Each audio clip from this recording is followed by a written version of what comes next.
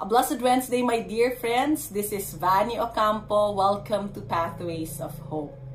The gospel today begins with the most popular verse in the Bible.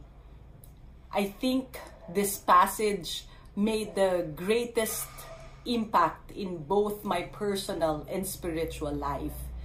No other verse in the Bible has been used so often by missionaries and evangelists in every age as John 3:16, and many of us could actually recite this from our memory. Let us recite this together, shall we? John chapter 3 verse 16.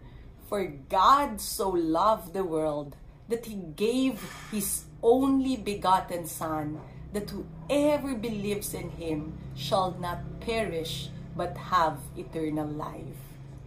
This verse is an important summary of the gospel. It tells us how God greatly loved us in giving His only begotten Son.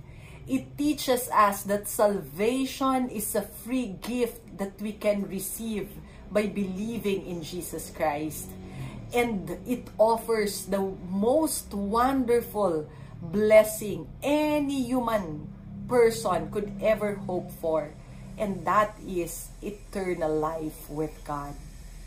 I wonder how many times throughout the years we have heard these simple yet powerful words. We know that Jesus died for us, but do we truly grasp the depth of God's love for us? During trying and challenging times, it is often more difficult to trust God. At these times, God may appear to be absent or silent, yet God is at our side.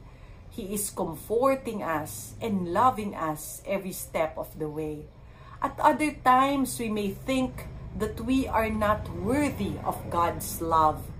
This may arise from knowing that we have done something sinful or hurtful, or the thought that we are not lovable. God's love is very different from human love. God's love never fails nor falters. John Barclay once wrote, "The mainspring of God's being is love."